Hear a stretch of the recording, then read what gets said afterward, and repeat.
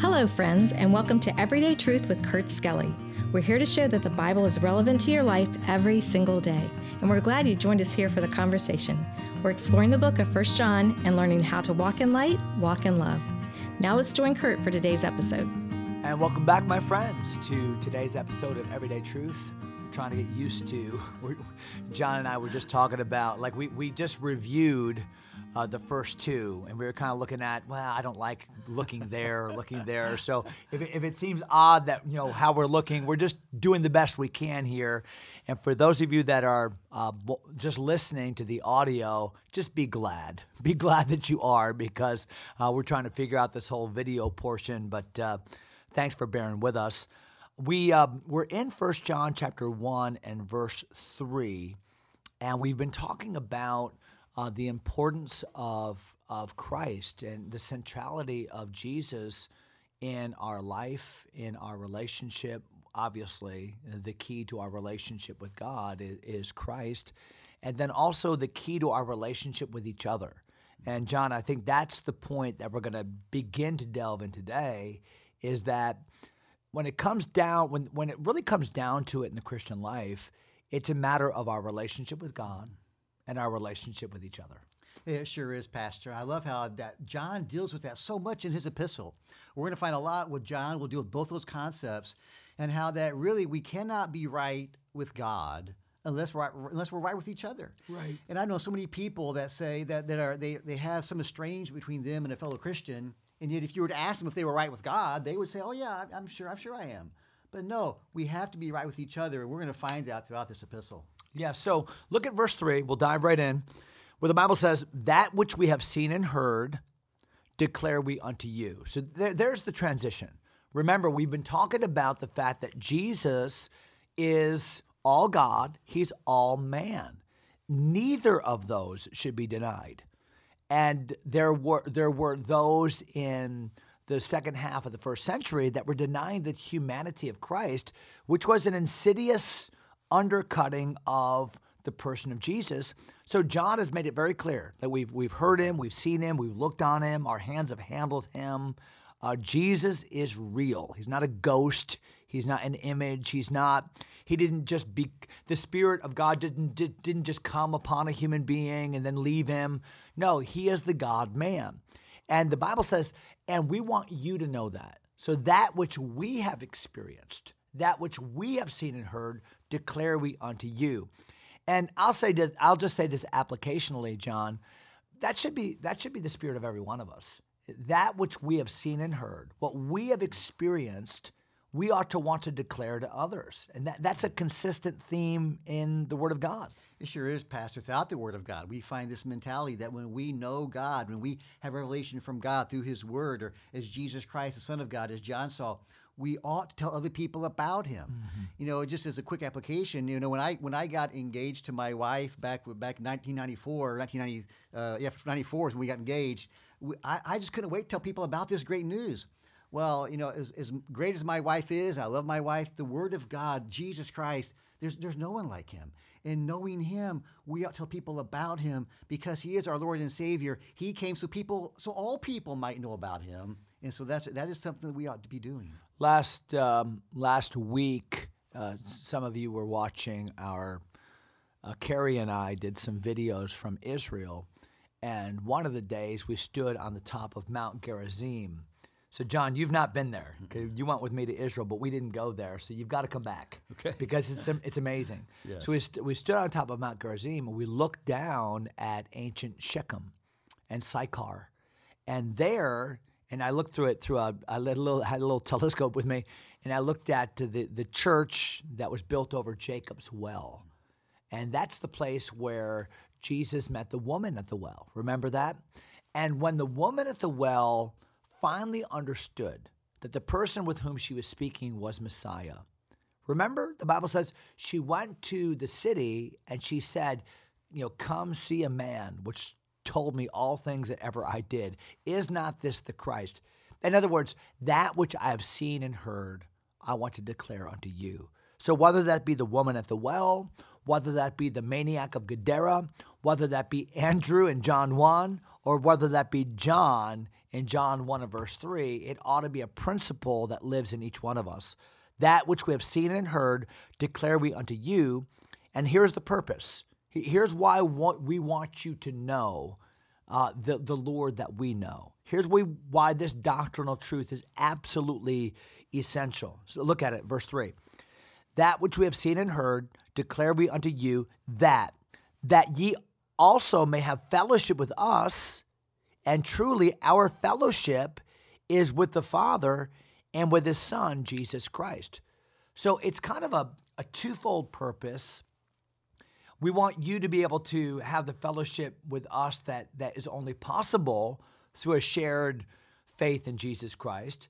But we want you to understand that the fellowship that we have as human beings is really based upon the fellowship that we have with our God.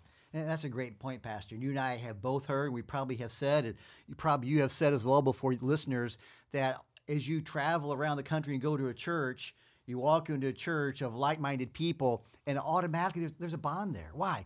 Because we're serving the same Savior. We know the same God. And there is a bond in Jesus Christ. And that's what John is talking about. He wants people to have fellowship with God, fellowship with one another, because it is as we fellowship with God and are right with God that our fellowship with each other can be as it ought be. And again, we're going to find this concept come up and down the road again in 1 John here. But this is important to us that we always remember the church is about community. It's not about a lone ranger. It's about community, people serving together, a common purpose of following Jesus Christ. Yeah, maybe when you were, so those of you that are married and went through premarital counseling, you probably had the counselor draw the triangle, right? The triangle.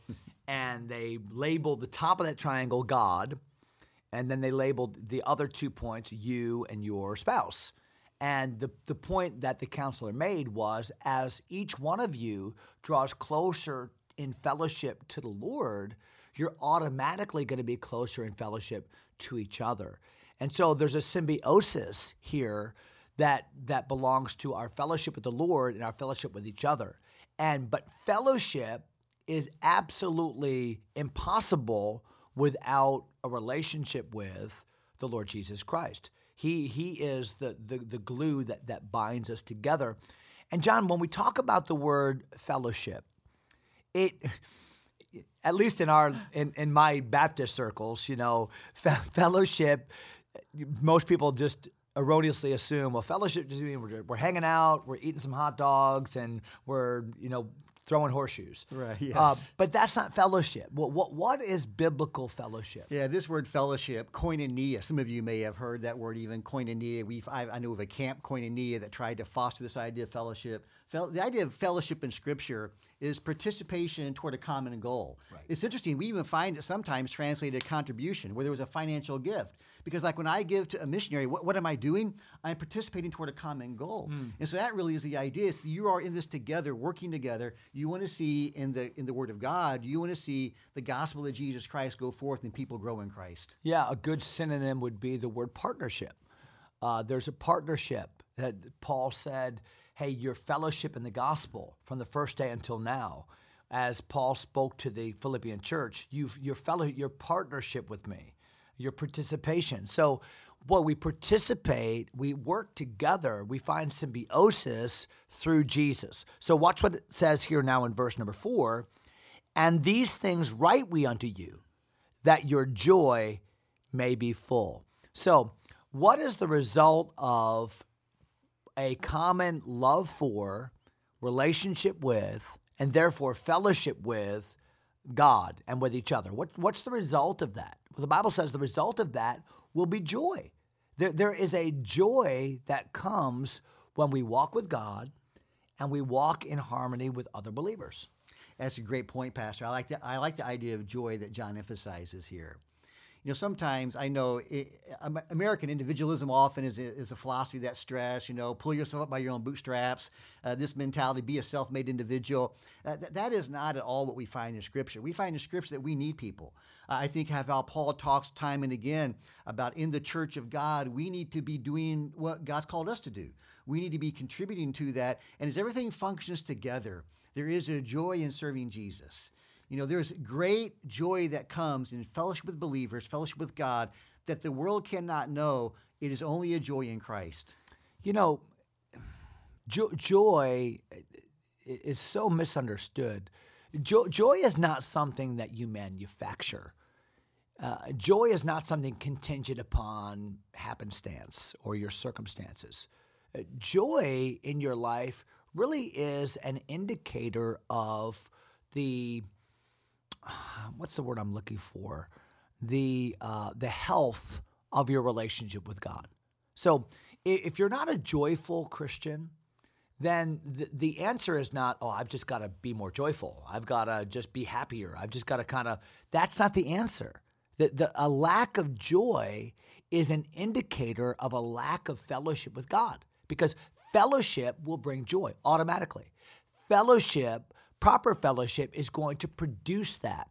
So think about the fruit of the Spirit. So walk in the Spirit, and ye shall not fulfill the lust of the flesh. Now, the fruit of the Spirit is love, joy, peace.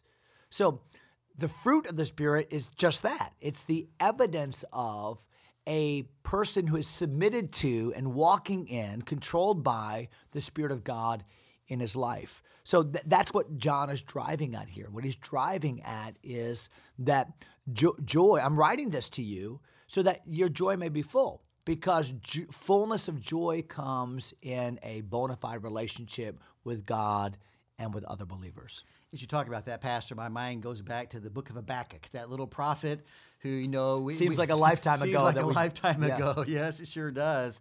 But some great things in there that we can't go through the whole book today. But suffice to say, Habakkuk has a vision of God. He sees God. God is the all-powerful, omnipotent, all-wise God. He knows that God truly is in charge. And so at the end of the book of Habakkuk, really some of my favorite verses in the whole Old Testament about trusting in God, he says, although the fig tree shall not blossom, there's no herd in the stall, no fruit in the vine, there's complete desolation.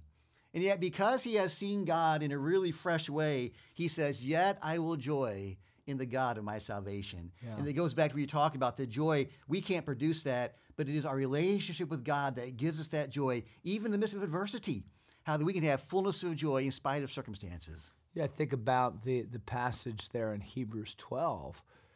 For the joy that was set before him, he endured the cross, despising the shame. And that's the hope that we have. There is joy in Christ and in fellowship with him. And when you walk in the Spirit, the Bible says there in Ephesians chapter 5, Colossians chapter 3, when we truly are controlled by God's Spirit, then there's going to be that joyful heart melody, that thankfulness for all things. So I think the order here is important. Fellowship, joy. Fellowship, joy. Joy is the result of a bona fide fellowship with God and the right kind of relationship with each other. Well, that's all that we have time for today, unfortunately, but we're going to jump back into verse number 5 tomorrow. Let me encourage you to read ahead, be ready to go, and we'll jump in and learn some more things. I'm really excited about diving into one of our themes for the book, which is God is light. You're going to have to come back tomorrow to hear about that. So have a great day today, my friends. Thanks for joining us. God bless you. We'll see you tomorrow. Thanks for taking time to listen. If Everyday Truth matters to you, go ahead and subscribe to the podcast or share it with a friend. Until next time, God bless.